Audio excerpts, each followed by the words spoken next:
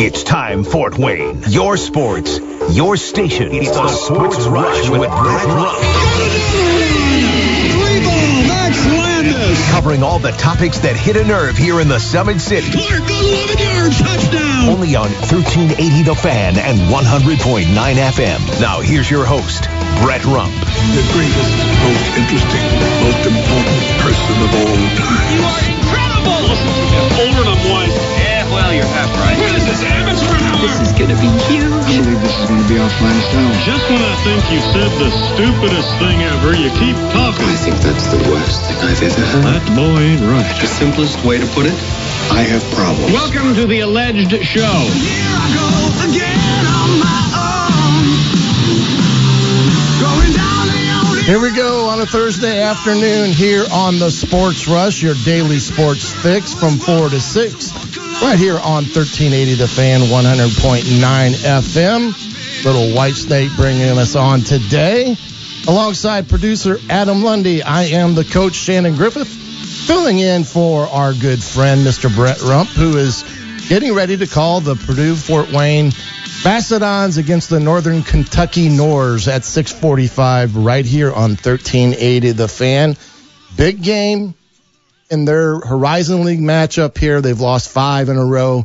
It's time for the Mastodons to get themselves on a little bit of a win streak here because they started off really good and they ran into some, I guess you'd call some sloppy play here of late defensively, and it's cost them some games, but looking to get right on track tonight at Northern Kentucky, and also going to have some really good guests on today's show. We're going to talk a little bit of Colts football now that we've had a chance to digest the season. Talk a little bit of IU basketball with Mr. Zion Brown. And Mr. Dukevich will come on to give his boys and girls top 5 as I can't believe this, but we're growing closer and closer now for the basketball sectionals, especially the girls, here in a short bit of time. And then we got a special interview coming up today. Helmets went out and signed a very well-known name out in the East Coast, but he'll introduce himself very welcomely when he has the opportunity to join us on the hotline this afternoon. Diamond Hands Daniel Ansbury is going to join us second hour today, so stay tuned for that as well. I talked a little bit there, Adam, about the Dons and Norse here tonight. Brett Rump with the call, 6:45, right after the high school basketball coaches show. And right now, they've lost 5 in a row, if I'm not mistaken. Is that correct? I think it is 5 in a row. That is correct. They come off a big road loss, I believe, to Cleveland State, 75-68. And I guess in some of these that I've had a chance to either listen or actually watch, they've almost become frustrating losses as other than the totally mismatched type of losses that you look and say, boy, they just weren't even close to that team. These are more inexcusable issues, mistakes, and they lean themselves to frustration that ultimately handicaps them on the offensive side of things. But they've got to beat Northern Kentucky tonight, a team they've already beat early on in the season, but it's time for them to get themselves back onto that string of victories that they had when they started off the season. Absolutely. Looking at the Horizon League standings right now, there's a good chunk of teams with 4 losses and a couple teams with 5. So Don sitting right just below the middle of the pack in the Horizon League standings after getting off to that hot start, as you mentioned. But losing the last 5, you said it, some losses were just really upsetting, like the Robert Morris overtime loss with the game winner there. And then, Wright State, they just absolutely shot the lights out and got to a big lead. Purdue-Fort Wayne tried to come back in that one, wasn't able to do it, but just wasn't able to compete with that hot shooting from Wright State. Yeah, that was a tough one. The other games, just, I think a little bit to be desired on the defensive end of the floor, but you said it, tonight's another opportunity to get a Horizon League win here against Northern Kentucky, a team that we know the Mastodons can beat. They've already done it before, winning 73-60. Sound defeat over the Northern Kentucky Norse earlier in the season, but they got to get on track tonight, like you said. And that's a tough place to go play. Absolutely. They got a beautiful facility. Mm-hmm. I mean, I think people would be quite surprised the facility that Northern Kentucky has for basketball down there. But they're 11-9, 6-3 in the league. Mm-hmm. Here's Purdue Fort Wayne, better overall record, 13-7, but 4-5 in the Horizon League Conference. And I think they're capable. They are capable. And I was looking at some of their. Well, maybe I'm not looking. Today at some of their their play. It's like you said. It's been those games where, outside of Wright State, they've been within striking distance, but they just never got over that hump, right? Of getting a victory, getting a 1-point victory or 3-point victory after being down 6 or 7 in a ball game. But I think tonight, even though it's a tough place to go play, but it's the right time for the Dons to get a big W. Yep, and the Dons have not lost their motivation. They're certainly going to go in this with their game plan that they've been following all season. But just circling back to what you mentioned, Northern Kentucky, certainly a tough place to play. Looking at them on this season, they are 8-1 at home. So very impressive home record there for the Norse. Yep, and they've always kind of been that way, right? In their own barn. Big news started last night around 6:45. Right after the show, my friend. Mr. Jim Harbaugh inks a deal, 5-year deal with the Los Angeles Chargers. And from my understanding, he was in an interview. They did not want him to leave because he was scheduled to interview today with Atlanta. And most were betting that was also going to be an offer. So they didn't let him get out of the building. And they got him signed. I had heard and some of the things that, he was working on some things with Michigan. And I think one of the things that he had requested in his contract with Michigan, because he did not sign it, and I don't know if they've ever delivered on it, he wanted basically a no-fire clause in it. And I always thought at the time that was a little odd.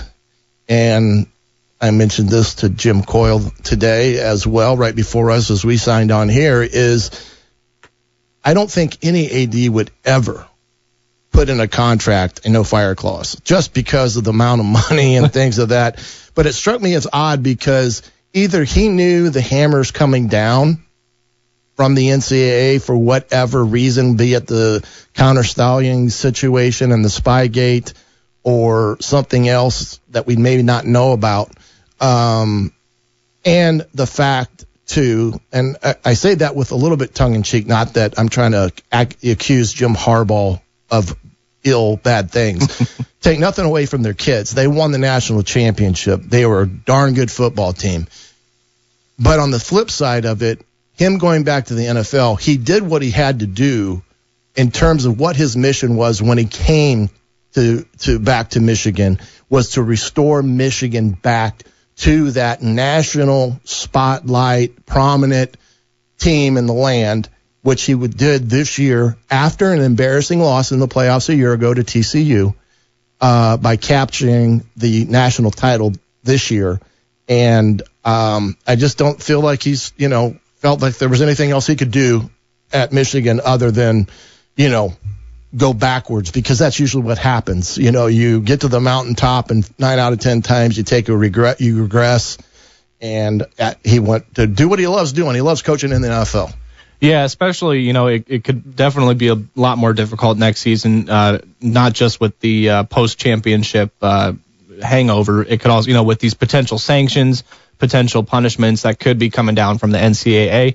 I honestly don't blame him for wanting to kind of get out of that after leaving on top after winning the national championship. But definitely I have to say it is a home run hire for the Chargers. I do think it is. And not even necessarily just from a football standpoint. I'm also thinking just getting the Chargers back into a little bit more media relevance, honestly.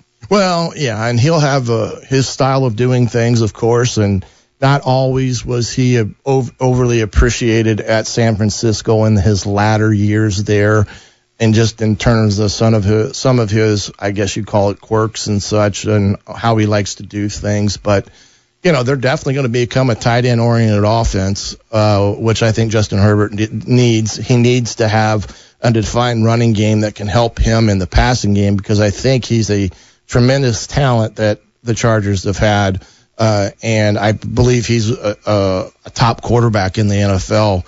I do believe that Harbaugh can bring in things that can only help him in his pro career.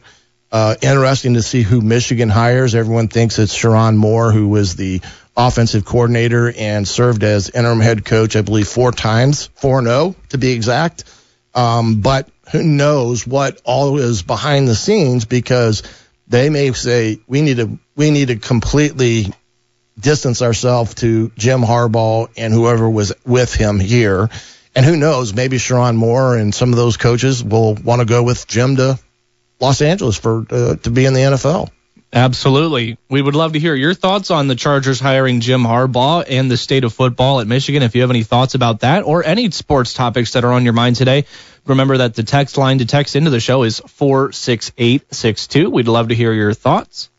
Absolutely. And I think that, like you said, I think did Jim Harbaugh leave because it was the NFL, or did he leave because he knew the writing was on the wall? I think that may be the balance of the question right there. Some combination of both, maybe, honestly. They did not release his salary, though, which I was quite surprised. I know it's a 5-year deal. Just 5 years, but no salary. Yeah, which is always surprising. But I'm sure he's going to get paid a lot of money. So now you've had 2 big jobs open within the last month. Alabama, Nick Saban retiring, moving away from it, and them hiring Kellen DeBoer from Washington, who ultimately ended up hiring Jed Fish to fulfill his role there. And then, of course, now Jim Harbaugh from the University of Michigan to the Chargers. And who will Michigan hire next? But these are 2 predominant power teams that were in the pretty much national spotlight, now have major coaching searches going on. That one left with Michigan, and it shall be interesting, I guess I could say. But to get us all filled in on all the things sports in and around not only Fort Wayne, but the rest of the country is Mr. Adam Lundy. Thanks, Shannon. Let's check today's top headlines. Well, you mentioned we're going to have Diamond Hands Daniel Amesbury on the show later today, but couple comments, roster moves also made earlier this afternoon. This one not going to be popular among a lot of fans. Forward Matthew Wedman has been loaned to the Henderson Silver Knights of the AHL. Also, the Comets received defenseman Marc-Antoine Pepin, a defenseman in a trade from the Trois-Rivières Lions for cash.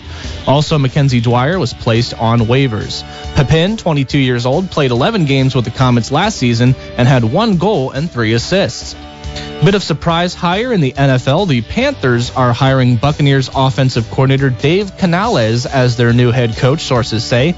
A first-time coordinator whose work in Tampa Bay this year, especially with quarterback Baker Mayfield, stood out to the Panthers. Canales, 42, comes from the Pete Carroll coaching tree, working under him at USC in Seattle before moving to Tampa last year.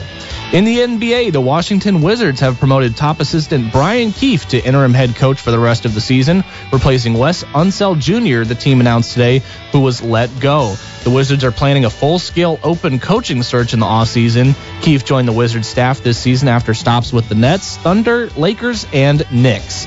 And the Indiana Pacers are taking on Joel Embiid and the Philadelphia 76ers tonight down in Indianapolis. The Pacers will once again be without star point guard Tyrese Halliburton as he continues to rehab and err on the side of caution with his injury. Halliburton will also miss tomorrow night's game against the Phoenix Suns and then be reevaluated before Sunday's game when John Conchar and the Memphis Grizzlies come to Indianapolis. And those are your top stories for today, Shannon. Halliburton's got to get back because the Pacers are in the midst of a battle in that division. They're, I think, 7th overall right now and have a chance to put themselves in the mix if they can take on 2 big opponents this weekend. Sixers will be a tall task, as will be the Suns. But they got them at home. That's the best thing. We're going to step aside. When we come back right after this break, we're going to talk to Zion Brown a little bit about Indiana basketball from the Indy Star. So we'll be right back here on the Sports Rush on 1380 The Fan 100.9 FM. This is Purdue Fort Wayne men's basketball coach John Kaufman, and you're listening to the Sports Rush with Brett Rump on 1380 The Fan and 100.9 FM. Go Dons! Well, I'm not Brett Rump, but this is the coach Shannon Griffith. Of course, Brett Rump is down at Northern Kentucky getting ready to call the Dons game this evening at 6:45 right here on 1380 The Fan, coming up after the coaches show tonight, the high school coaches show. But let's keep going here with some basketball talk with IU basketball. Maybe get into some football, but it seems to me right now that IU's at a crossroads in their play of late, and some would say it's been just complete a mess. And I think we've got the right guy on the hotline right here to join us to talk about IU basketball, and maybe he'll get of us the secret message to get these guys on the right track. Zion Brown joining us now from the Indy Star. And Zion, I guess you could say it has been a complete mess over the last few weeks with Indiana basketball. Yeah, thank you guys for having me, Shannon. And yeah, I would say that it's been very discombobulated and just kind of out of sorts for this Indiana basketball team over the last few weeks. Ever since that Nebraska game, I'd say at the beginning of the month, where they got blown out at Nebraska. Granted, that's a better team than we may have realized at the time. Ever since then, it's just been really rocky, and last week was really the accumulation of it all with those two losses to Purdue and Wisconsin. Yeah, you had some flagrant fouls and guys getting thrown out of the games hasn't helped. But let's talk Kel'el Ware status possibly for this weekend against the number 10 Illinois. Have you heard kind of where he's at in his rehab? So earlier today, Mike Woodson had a media availability, and he said that Kel'el Ware has been doing some non-contact work, but he hasn't actually done any in-contact, in-practice stuff. The team is practicing at some point today, maybe even right now. Some this afternoon they're practicing, and Mike Woodson said that would tell him a lot about whether Kel'el Ware will be able to return from that right ankle injury that he suffered last week in practice. Obviously, without him, this team loses a lot. You talk about a guy that averages 14 points, 9 rebounds a game, just somebody who is really reliable at that center spot, and Indiana doesn't have a lot of great options in the front court outside of him. So without him, this team, it's not a team I see that has a real chance to beat Illinois without Ware in the lineup, but with him in the lineup, they could be good enough to pull off an upset in Champaign this weekend. Well, they've had 8 days off here before they take on Illinois on Saturday. Like I said, the number 10 ranks Illinois. Do we get the same, or does Woodson make some changes and do some things to try to change some things around to get their play a little bit better and consistent on both sides of the court, offense and defense? Yeah, I mean, that's the big question is what is Mike Woodson looking at with this team and saying this is what needs to change now, because this was the big break, right? This 8 days off, as you mentioned, and after the Wisconsin game, when Mike Woodson was asked what needs to change, what needs to be reflected on during this time, he just said they need to work, which I'm not sure what that means or what type of work that means, but they definitely need to figure something out during this break they can take going forward in the rest of the season. The two main things I'm looking at is, will Gabe Cupps continue to start at point guard over Xavier Johnson? That has been something now the last 2 games we've seen the freshman start over the 6-year senior at that point guard spot. Will that continue? And if Kel'el Ware isn't in the lineup and he can't go against Illinois, will we still see Peyton Sparks starting and playing large minutes? Peyton Sparks, the Ball State transfer who just hasn't really lived up to what this Indiana team wanted him to be this year at center. And they started him against Wisconsin. It didn't go well. He played 29 minutes, and the lineups when he was on the court with the other big man, Malik Renew, just weren't pretty. So will we see another game where Peyton Sparks plays that often if Kel'el Ware doesn't go, or will it be something where we see maybe the freshman Mackenzie Mbako playing some of the power forward minutes, some more Anthony Walker, just something to switch what we saw a week ago against Wisconsin? Well, there's a couple of things that I think they could have worked on this week that I think will happen to make them better on Saturday. Number one's the foul line. They're only shooting about 62% from the foul line, which is a little bit of a head scratcher to me. And then they haven't had great starts. I mean, they're getting outscored by 27 points in the first half of ball games. And when you're fighting from behind, especially on the road, I mean, you've got to have better starts in the first half of ball games to give yourself a chance. You're exactly right with that. And this team right now is one that the first, 6 to 7 minutes of games, you look at them and they'll either, be outplaying them, or maybe it's just a 1 or 2 point game in either direction. And then right around a little bit before that under 12 timeout is when things start to just shift, and the other team goes on a run, and they don't fight back, they don't bounce back, they don't respond well to those runs that teams go on in the first half. So I'm not sure how you just simulate that type of thing in practice. As far as a situation where you're up and then you give up 2 or 3 buckets in a row, how do you respond to that and not let it become an avalanche and just pile on top of each other? That is the big thing for this team for the rest of the season, to look at and say, we cannot let a 6-0 run turn into a 14-2 run, if that makes sense. Now, we have to find a way to, even when we give up 2 or 3 baskets in a row, to rebound from that, to be able to score on the other end and just regroup, even when teams go on runs like that. Well, there's kind of good news and bad news in this next stat that I saw was the 3-point shooting. And I know some have actually said they should be shooting more maybe from the 3-point arc. Well, they're only 34%, which is nothing to write home about. The only good thing is they've held opposing teams to 33% in their 3-point attempts this year thus far. They just haven't really, and overall, take the 3 out of it. Even their field goal percentages, when you look at it, aren't lighting the world on fire either. Yeah, no, this team, just when you talk about the perimeter play of this team, it has been lackluster this year. I mentioned Xavier Johnson, you talked about him too, the flagrant fouls he's had, the injuries, just everything about his 6th year and final year in college has not been exactly what IU wanted it to be. You also have Trey Galloway, who's the other captain on the team and a senior, who last year went from shooting 21% 2 years ago from 3 to all the way up to 46% last year. Well, now this year he's back down to a measly 30% from beyond the arc. So he's not shooting as well as he was, at least from 3 this season, as he did the season. So you talk about the shooting just and the 3-point numbers. They have improved, I will say, a decent amount from what they were earlier in the year. But this team isn't just shooting the ball all that well, and it doesn't have perimeter players right now that you look at and say, you trust them to get you a bucket. You trust those guys to get you 15 points from the outside. It's really been Malik Reneau and Khalil Ware that are the most reliable. Mackenzie Mbako has picked up his play a lot from the small forward spot. But the backcourt players, Cup, Johnson, Galloway, just haven't given you quite enough to really compete against the best of the best in the Big Ten. Yeah, I'm really surprised by the play of Galloway because I was expecting, I think most people were expecting him to really become that guy from the outside, being able to shoot the ball with consistency as well as being able to take it to the bucket when need be. And while he's not even, I think he's averaging about 10 points a game, which isn't bad, but it isn't great either. I thought that he was going to be that guy that was going to give Reneau some more opportunities because he would draw the defense out. Right, and he just hasn't been able to do that this year as far as spacing the floor and being a reliable 3-point shooting offense.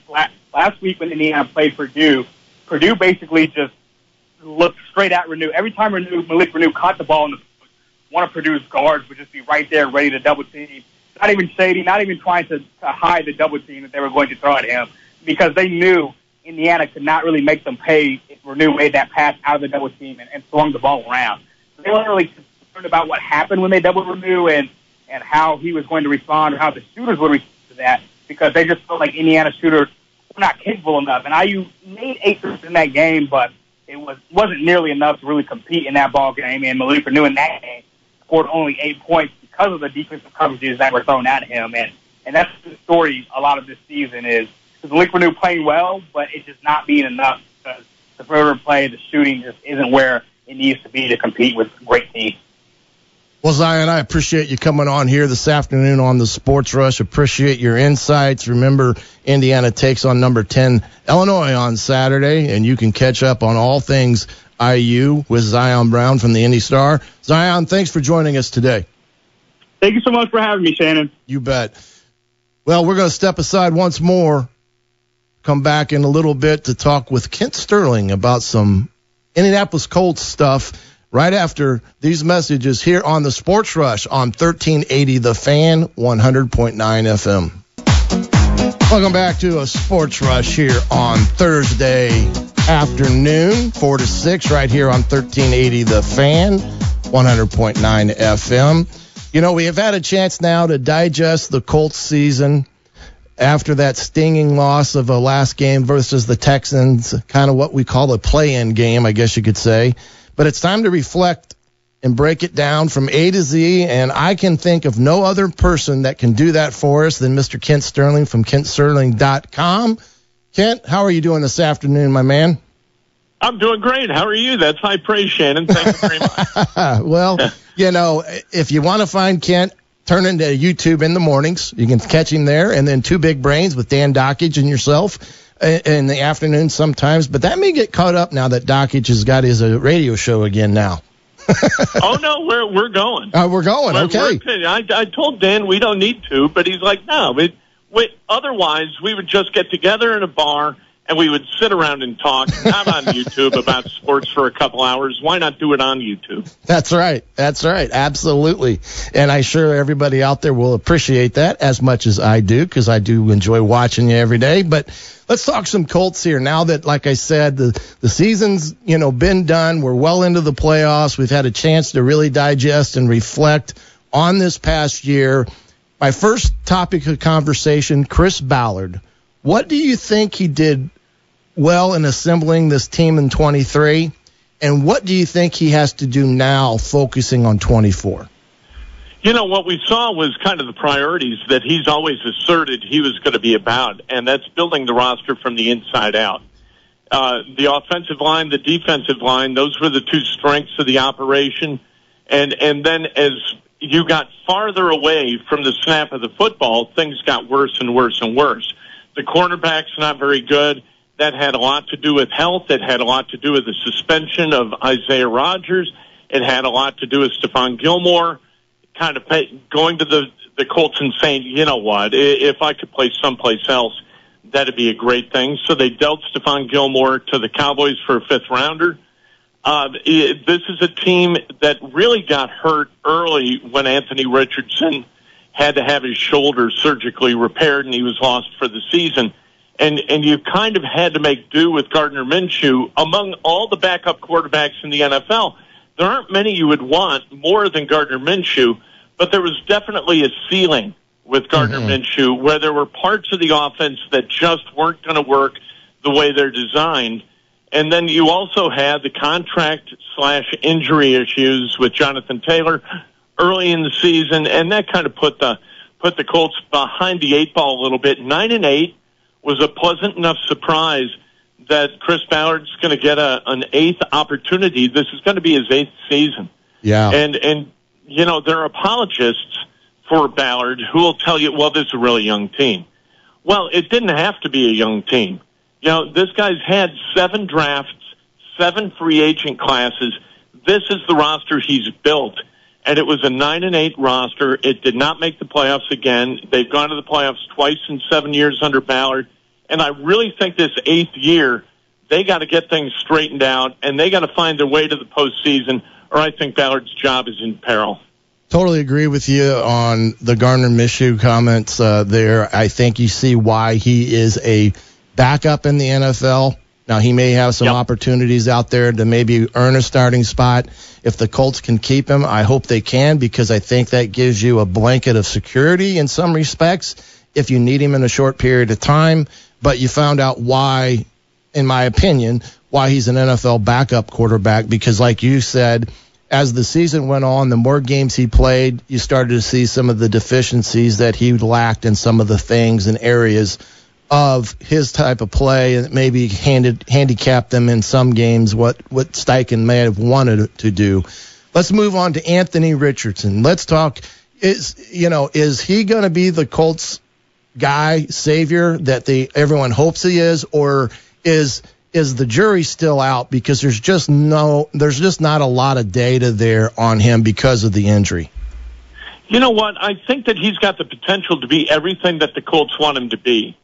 But the injuries, plural, last season, the concussion, the bruised knee, although that only took him out for a few plays, you saw what happens when he runs the football. And he puts himself into peril, and in that, he winds up injured. He winds up missing snaps, missing games, missing the rest of the season after the shoulder injury. So you wind up with a guy like Gardner Minshew being your guy. And then you watch the playoffs. And the playoffs always kind of illuminate for Colts fans where the Colts are deficient, right?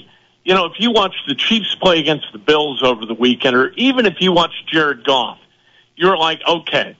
Or Jordan Love. This guy can go win you a game. Mm-hmm. This guy can make throws that are going to lift your team from where they were to where they want to go. Minshew is not that guy. He's not going to make a throw that's going to win you a game. And nothing against him. He's a wonderful guy and a really good for what he is. I mean, nobody has squeezed more out of his talent kind of reservoir as an NFL quarterback than Gardner Minshew. But Anthony Richardson is a guy who can make the throws. He can tuck it. He can go. He is what surprised me over the course of the time we did see him is he's very smart in the pocket. He has great pocket awareness, great pocket instincts, and he's going to be able to extend plays, deliver the football in places where others can't. And that's the separator between a team like the Chiefs and a team like the Colts, or a team like the Bills and the Colts. Even Brock Purdy is a guy who can put the ball where very few can. He's very precise. C.J. Stroud's another one. He is an accurate deliverer of the football and can do it with some depth. And you've got to hope that Richardson is that guy. But I'm still, like the Colts have got the 15th overall pick. If they took Bo Nix at 15, that would not bother me. I'd be like, you know what? Maybe we've entered an age where you need two starting quarterbacks because you can't rely on just one. This isn't the Peyton Manning Colts of the 2000s where you just you said, okay, Sorgi's our guy. He's never going to play it down, so what the hell do we care? Those days are over in the NFL, and it's certainly over for a mobile quarterback like Anthony Richardson. You've got to find a plan B that can go win you football games too. Yeah, absolutely. And I agree with, I thought Anthony Richardson was a better pocket presence guy than I thought he was going to be as he came into the year. But there are times where, you kind of end up sitting on the edge of your seat watching him climb in the pocket and then throw the ball into a tight area and think, hey, maybe they do have the guy, and it's unfortunate that we didn't get enough of him this year, but hopefully he'll learn from what he has to do to protect himself, and they can keep a number two on speed dial because, like you said, you cannot not have a good number two in the NFL. It's very tough to keep those guys healthy year in, year out. Let's talk Shane Steichen, first year. What are your thoughts overall on kind of how he handled things, game management, personnel, things of that matter, because this was his very first chance of being an NFL head coach. And, that's in itself is a very big task. But how did you think he handled his first year leading the Colts? I thought he was really, really good. I thought he gave them a strategic boost, a schematic boost offensively that was light years ahead of where Frank Reich was as an offensive play caller. I thought that Steichen was really good. I can't remember the Colts going for it on a fourth down where I was like, okay, you know what? He's making a mistake. Mm-hmm. And I thought that constantly with Reich. I mean, I didn't like the way Reich kind of managed the game during the game. Steichen was really, really good. I thought the offensive game plans were terrific. I thought that he held players accountable. You heard over and over, offline and online, as we were talking to players in the locker room about accountability, and they meant it. Mm-hmm. Steichen is a guy, he's not ruthless, but he's a guy who's there to win. He's a football coach. He's not there to be the kindly uncle for a roster of football players. That's not who he is. That's not what he does.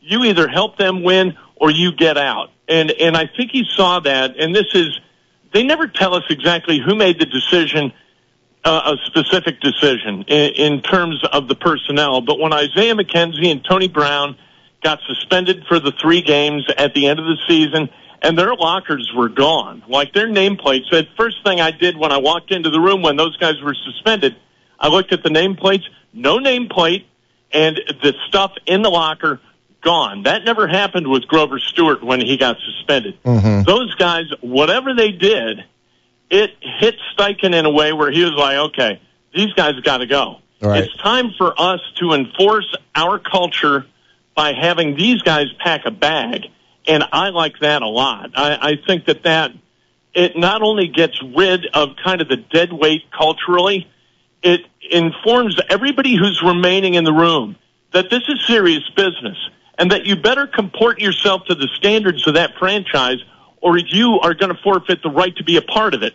And I think that that's a really important thing that Steichen communicated really, really well and really, really quickly to these guys, and then he backed it up with his actions, and that's what good leadership does.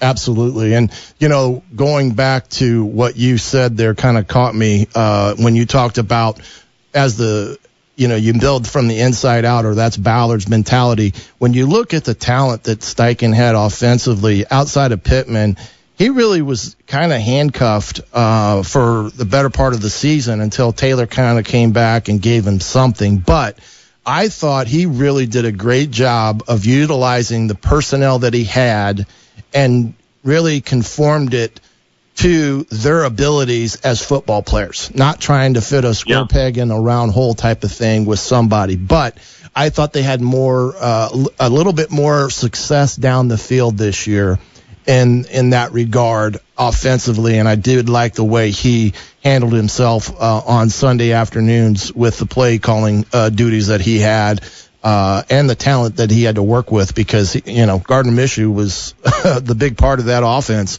from about week 5 on, it seemed like. But now we're getting ready to get ourselves into that time period, free agency. We're looking for the draft. What do you think, in your mind, do the Colts need to do, not only internally with some of the guys that, may or may not have the chance to be with them? I think Pittman's one of them. But who do you think they've got to target when you look at free agency and moving towards that draft? The first thing you got to do is decide who among your own free agents you're going to hold on to. Mm-hmm. And Pittman's at the top of that list, like you mentioned. Franchise tagging him is about a $20 million investment. That buys you time to be able to negotiate an extension, a long-term deal. $20 million a year is kind of in his wheelhouse of value after his best season as a pro this last year. Over 100 catches, over 1,100 yards. That's the guy that you need, and $20 million is not a bad investment in a guy with his skill set, with his age. And one of the good things about Michael is that he's a guy, he doesn't have burner speed. So it's not like he's going to turn 28 or 29 and all of a sudden he's going to slow down a little bit. He's going to be able to maintain whatever speed he's got. He's got great hands. He's a kind of a ball acquisition specialist, and he is a lot of wide receivers are crazy. They're selfish. They're idiosyncratic. And Michael Pittman is about as good and sane a guy in that locker room as there is. And that's what Chris Ballard kind of gravitates to. He doesn't bring wingnuts into that room. And so I think that the Colts, there's no way they let Michael Pittman walk out that door, and then they gotta groom another guy that they draft for a couple of years before he becomes productive. I just don't see them doing that. Kenny Moore, as a slot corner, he's 30 years old. He's only going to be about $7 million a year in all likelihood. Maybe a 2-year, $13.5 million deal gets him done. He's a leader in the locker room. Another guy at a position where guys tend to be a little bit nutty, and he's not. He's an adult in the room. Grover Stewart is a defensive tackle I think he'd keep. He's 30 years old. He knows his position. He is a leader, despite the fact he was suspended for PEDs. 6 weeks they lost him. That's an adult in the room. I like him. And then you've got Blackman, Minshew, Lewis, and Moss. And I don't think that those guys, like, you don't have to invest big dollars in those guys. Their replacements are going to be able to go ahead and put up the level of play that they represent, and they're going to be able to do it cheaper. So you replace those guys through the draft. I think through the draft you get a backup quarterback. And I think in free agency you really need to go out and get a cornerback who can flat play and projects to be kind of an island type guy, like Revis Island. You need a guy that you can just kind of throw out there and say, all right, this is your guy. Nico Collins, you got to stop Nico Collins. And we're going to help with the safety over the top, but this is your guy. We need a cornerback who can get that job done. And I don't, maybe the corner from Chicago, maybe you go get, he's still young, he's still talented, and a guy who is a top 10 free agent in this class, you go get a guy like that to be able to man that position and give you an immediate upgrade at a position of need. I think that's what you do. They're going to have all kinds of cap money. I mean, if they cut Mo Alley-Cox and then they restructure a couple of deals like Ryan Kelly's contract, maybe they put a second year. He's got 1 year left at like 14, I think. If you make that a 2-year, $20 to $22 million deal, you recoup some money against the cap. You do that, you can get your cap space up to about 80, and then the guys you're going to have to invest in internally going to cost you about 30. That leaves you 50 to go out and kind of spend. Have yourself a shopping spree and try to figure out how to get this thing right in your 8th year. That's not what Chris Ballard likes doing, but the time's come for him to, he's got kind of a pair of 8 sitting at a table, and he's got to put some chips into the middle of the table and see exactly how this thing is going to work. It's time for him to play at the big boy table and move his chips into the middle of it. Split those 8s and double down, right? Well, hey, I appreciate you coming on, Kent. Good talking to you. I knew that we would get a great discussion and insight on the Indianapolis Colts. Appreciate you coming on today, and have a great rest of the week. And you didn't even make me yellow about Mike Woodson, which is so generous of you. That's just wonderful. Thanks so much. I purposely stayed away from the subject material that had to do with IU basketball. I didn't want to get your blood pressure up. Thanks, Shannon. All right, buddy. We'll see you. Kent Sterling from KentSterling.com. Want to thank him for joining us here in Hour 1, as well as Zion Brown from Talking to the Colts. Got a great second hour, so stick around. We'll be right back to take on that right after these messages right here on the Sports Rush on 1380 The Fan, 100.9 FM.